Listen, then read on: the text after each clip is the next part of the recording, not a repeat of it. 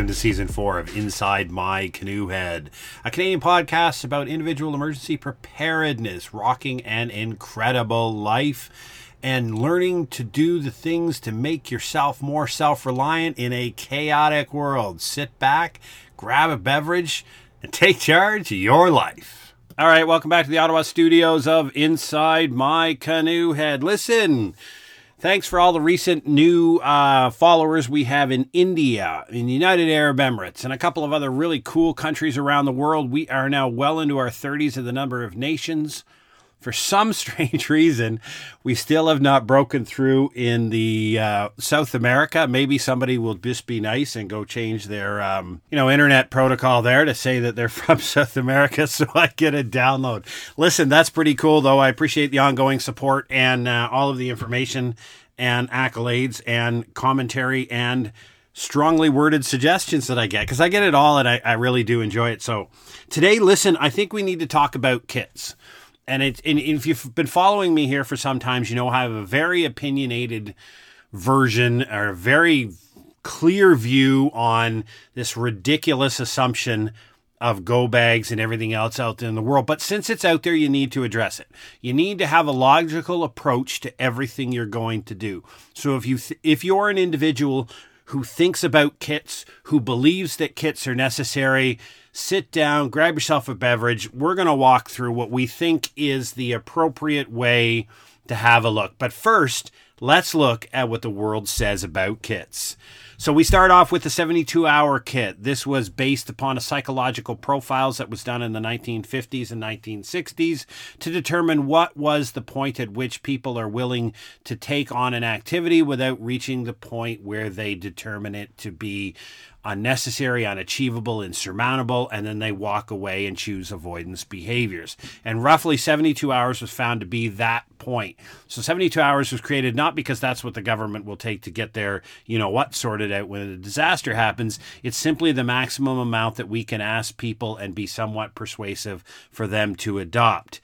We then see the wonderful Amazon pre-made kits. Like just drop a couple $100 and somebody will send you a package in the mail and have everything in there with all these cool label pouches, good to go. People are making millions.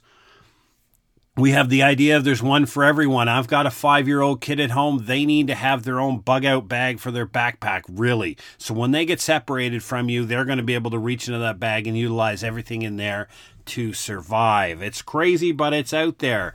We have bug-out bags, these really cool ideas that I'm going to grab this and I'm going to run from my perfectly good house or community.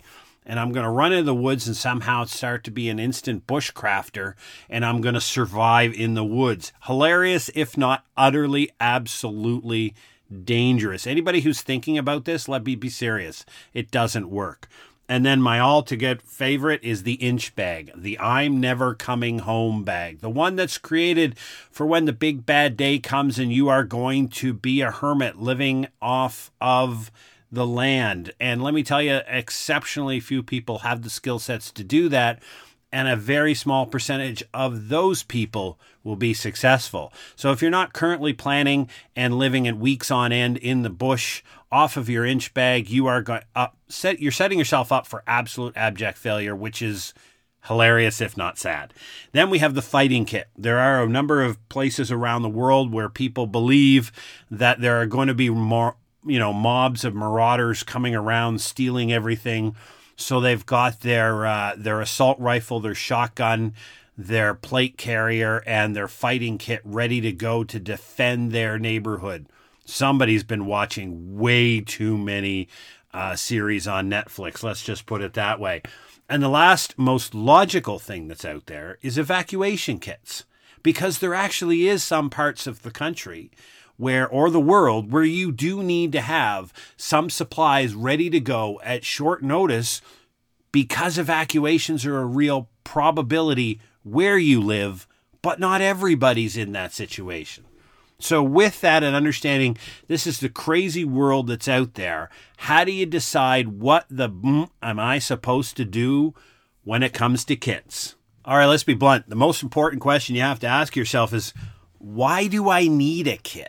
Right? If you need to answer that question. So before you take on any task in life or anything, you need to be asking yourself, why am I doing this? Why am I worried about this? So the first thing that probably comes up is you live in an area that you face a significant natural hazard that will have you needing to leave your home on short order. So I have friends in southwestern BC that live on the Cascadia Fault. They very well have to leave their house because they are in tsunami zones. I mean, there are real world examples where you do need a kit.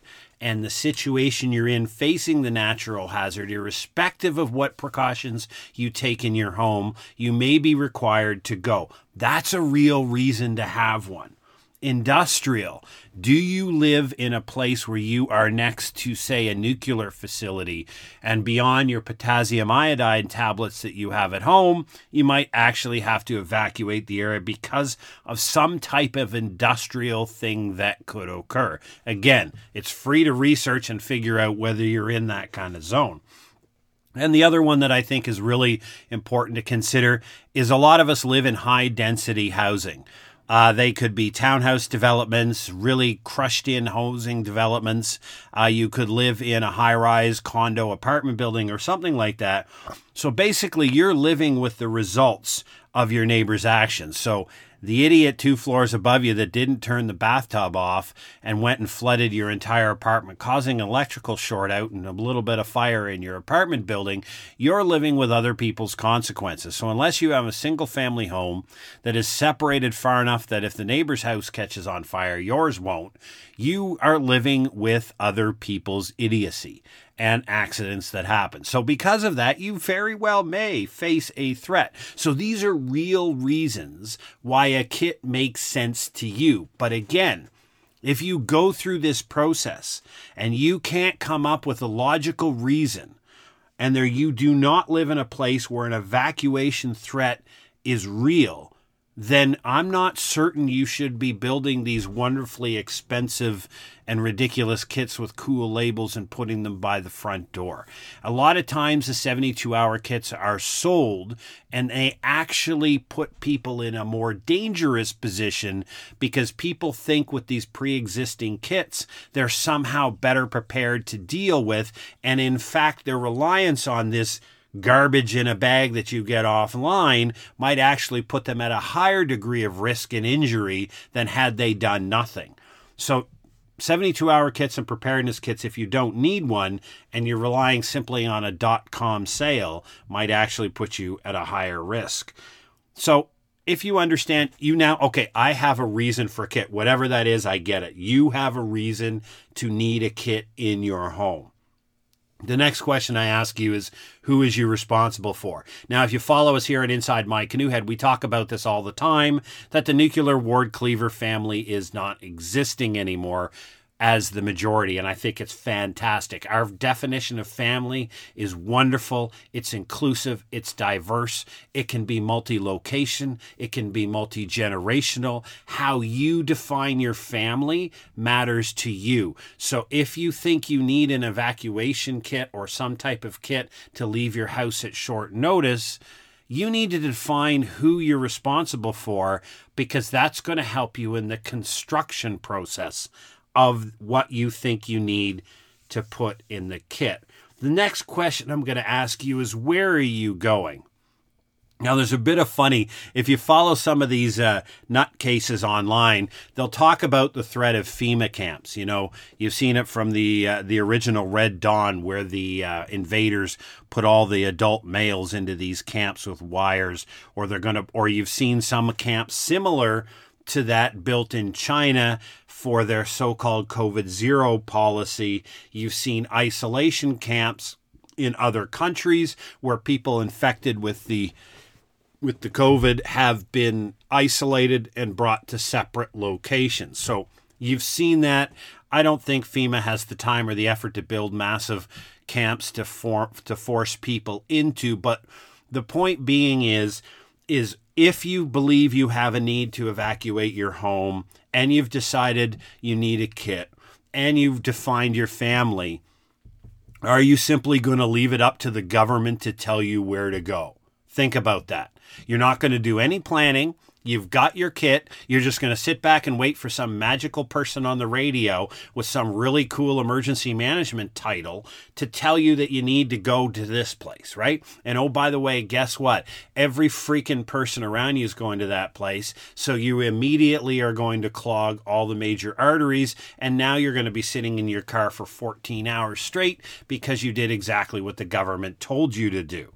Now, I'm not telling you to ignore the government. I'm telling you that if you believe you need to have an evacuation plan with a kit, you need to have a destination pre-planned.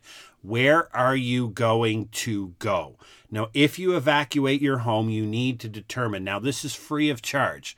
Don't think that you're going to be the one who's going to book a hotel in the next town over. Your fat fingers may not be faster than 10,000 of your neighbors, and you probably won't get a hotel within 400 kilometers. So you need to have a pre-planned friends or family, faith, or some other community group related destination that you've talked to and have this pre-planned. And once you have that, you need to have multiple routes on how you're going to get there. For example, I live in Ottawa. I have a pre-planned evacuation destination with a family member outside of Kingston, Ontario. Okay, I'm not going to tell you the exact location, but I have a whole massive family in there and I have a prearranged destination. I don't need to call in advance. They are perfectly happy for me to show up unannounced with a carload of people and a few personal belongings, and I will be perfectly taken care of and I can stay as long as I want. And that's a reciprocal agreement for those people outside, for this family outside of Kingston, that they are perfectly free to jump in their car and show up at my front door unannounced, and we will absolutely house them, no questions asked. That's an evacuation plan. Waiting for the government to tell you what road to get on and where you're going to go, that's a total plan and a recipe for failure, disaster, and absolute clog. If everybody's going to evacuate down Route 1, you're not going down Route 1. What other routes are you taking? And if that's not available, what's your alternate route? You must always have two routes. Now, this is all free. It's all done by paper maps, or your GPS maps on your phone, which is perfectly fine. Even in a power outage and the cell signal's down, if you download maps, your GPS signal will work. And if not, get yourself a paper map and a handheld GPS. The point is that when you determine that you have a need to go somewhere, it is absolutely your responsibility to predetermine that location and your routes to get there. And then I'm going to tell you again, you've got family that you've defined. Where the heck are they? How y'all going to get together? And a little bit of communication protocol is good to go. I'll tell you mine. Mine is very simple. In the chaos of something big that's going to cause a family evacuation, we have a single protocol in my family. There are no text messages required. There is no phone. You'll know, trust me, you'll know when it's time to go. And when it's time to go, everybody has the personal responsibility in the family to get their butts back to the house. If the house is no longer available, we have an alternate location to go to after that, where we will meet up and then proceed.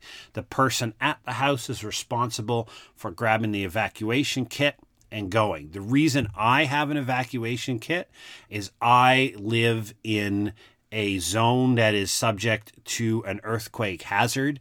There's a significant fault line. It rarely goes above a 5 or a 6. But the building code protocols in the province of Ontario, there are no seismic reinforcement in my house. So in a significant seismic event, my house is likely to come down and the neighborhood's full of gas lines. It's not a place that I want to hang out. Let's just put it that way. So bearing all that in mind, I've defined that for my house, I have a need to leave my home on short order. Simply for that one reason. Because of that, I have put together what I believe is necessary for that potential evacuation. As a result, whoever is home has the requirement to load that into the vehicle and move and, get prepared and then accept people. And if they have to leave the location, then they go to the alternate meetup location to meet everybody else and we move forward. Is it a perfect plan? I've spent 28 years in the Army. I've never met a perfect plan. I don't care what general wrote it. They all have flaws and we're all humans. Nothing is going to be perfect. So now you've gotten to the important part where you've decided that you need one. You've defined who your family are. I know it sounds ridiculous, but you need to go through that process because they're going to have individual needs. And prime example, I've got a child with a peanut allergy. I got to remember to make sure that there's an EpiPen in that kit. So if you define that the kit is necessary, you've defined your family and their personal needs, you have a destination, know where you're going, you have a communication plan. Now you've got to determine what you're going to put in your kit. Now, there are 3 considerations that I want to talk about. And the first one is going to be animalistic needs. Now, in the podcast, when I talk about individual emergency preparedness, I always talk about framing everybody's requirements in the animalistic perspective is what I'm trying to say. So the perspective simply means that we are animals in the world. We have some very basic requirements. Number 1 is shelter. You're going to have a vehicle and you're going to have appropriate clothes for the weather you're in. That's pretty much all the shelter you need. If your destination is 3 days away, you're probably picked the wrong destination. You need one within quick, reasonable days commute. With that understanding, you'll probably throw a couple of blankets in the back, but that's it. You don't need to buy anything for shelter. Food. You need food that people like to eat. A couple of bag of chippies. We're not worried about getting our macro and micronutrients in an evacuation. It's about putting smiles on people's faces. So if you've got a kid that loves, burnt toast, bring burnt toast. If you've got a kid that loves Doritos zesty cheese, make sure there's some zesty cheese. Like seriously, you just need calories. It doesn't matter where it comes from at this point. Water, you're going to need to drink something. They're probably going to prefer pop. That's fine. No worries. Health and safety, a minor first aid kit for boo-boos. Maybe a trauma kit if you really need one. But seriously, it's just your household first aid kit. Let's not get this overborne. Security, make sure you're not doing anything dumb like running around through parts of the countryside that you probably shouldn't be in. But security is mainly that you stay together and that you know where you're going. You have a planned destination. You're on your primary or alternate route. That's what security plays into mind. This is not a bang stick toting event where you're going to be ready to fight off the marauders. If that is, I have no idea where you live. And if you have that threat, you probably shouldn't live there. The second thing is mobility. Understand that Murphy loves to show up when you don't want him to. So if you're driving in a car, make sure that whatever those cute little kits you have is actually mobile should that car no longer become available for you. I know it's just, some people call that weird, intrinsically unnecessary planning. But if I'm driving from Ottawa to Kingston, that's about 180 kilometers or about 110 miles for my American friends. And for some reason along that route, my car no longer becomes available or serviceable, and I have to hump that. I don't want to have 90-pound bug-out bags because that's going to end horribly and ridiculously for me and my family. And the last part is happiness. Like literally, let's be serious. I mean, the kids are going to want their iPads, and it's about you're doing something that is inherently chaotic and inherently stressful. But in a leadership position, it is your responsibility to maintain calm and chaos, and therefore you must maintain a happy, joyful, external, shall we say, persona. And it is just like the old discussion of the duck in the water. From the top of the water, the duck looks like it's happy and calm. Underneath, its little legs are going at 100 miles an hour like your brain. So remember, if the kit is necessary, you've defined your family, you know exactly where you're going, and in the unlikely event that you have to execute this wonderful plan for which you've determined a kit is necessary, you remember that calm in chaos is the most important part of leadership. There's an old saying in the cavalry that simply states, don't run it startles the horses. And it's meant to be when you are an officer in the military and the shizzy's hitting the fizzy, you do not look panic. You don't run around. Because if the troops see the officers coming unhinged, yeah, their confidence level is going to go down slight a bit. So the point being this is have a kit if you need to have a kit. Make sure the kit fits the very situation that you've defined, that is appropriate for where you live, your family, and everything along the lines. Remember, the kit is about the animalistic requirements to get you from your residence to your pre-planned destination. You don't need to evacuate with 3 months food supply and enough for fighting platoon. Okay, the point here is this is not complex, and I'm going to say it 100 times out of 100.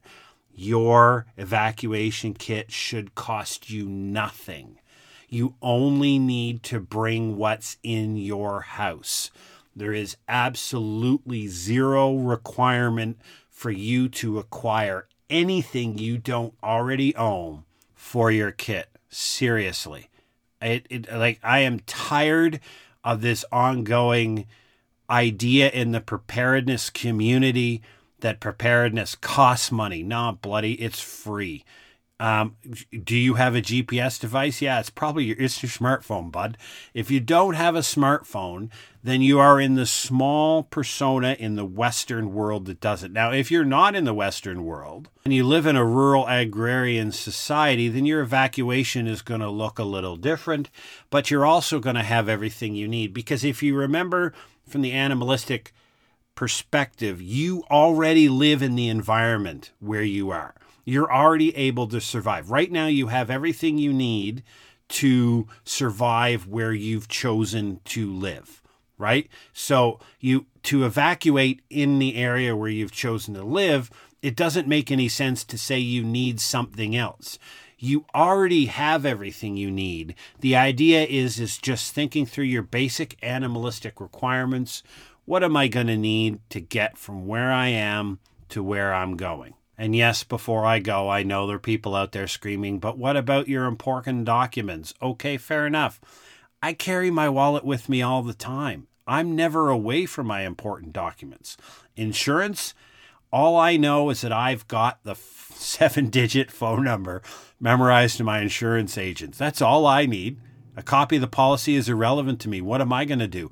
Argue with a multi-billion-dollar insurance company that I think interpretation of subparagraph 122.7 is different than them? Yeah, good luck with that, bud. Now, I just need the phone number for my insurance company, and the insurance company and everybody else is on my phone anyhow. Welcome to the world of the digital age. We're good to go. So thank you very much for taking the time to join us this week when we talked about kits. I think it's a fun topic.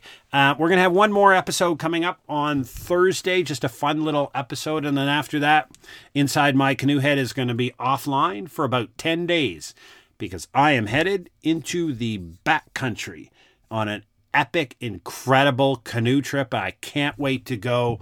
We're going to have some discussions about it, some films, some YouTube, and all that fun stuff. So take care. Think about planning for a kit. If you need one, then take the steps that I've mentioned. Think your way through it. Have your plan. Know where you're going. The government will give you advice, but you should already have the whole thing complete. Don't wait for the government. They're not coming to help you. So take care, stay safe, and enjoy this wonderful summer weather.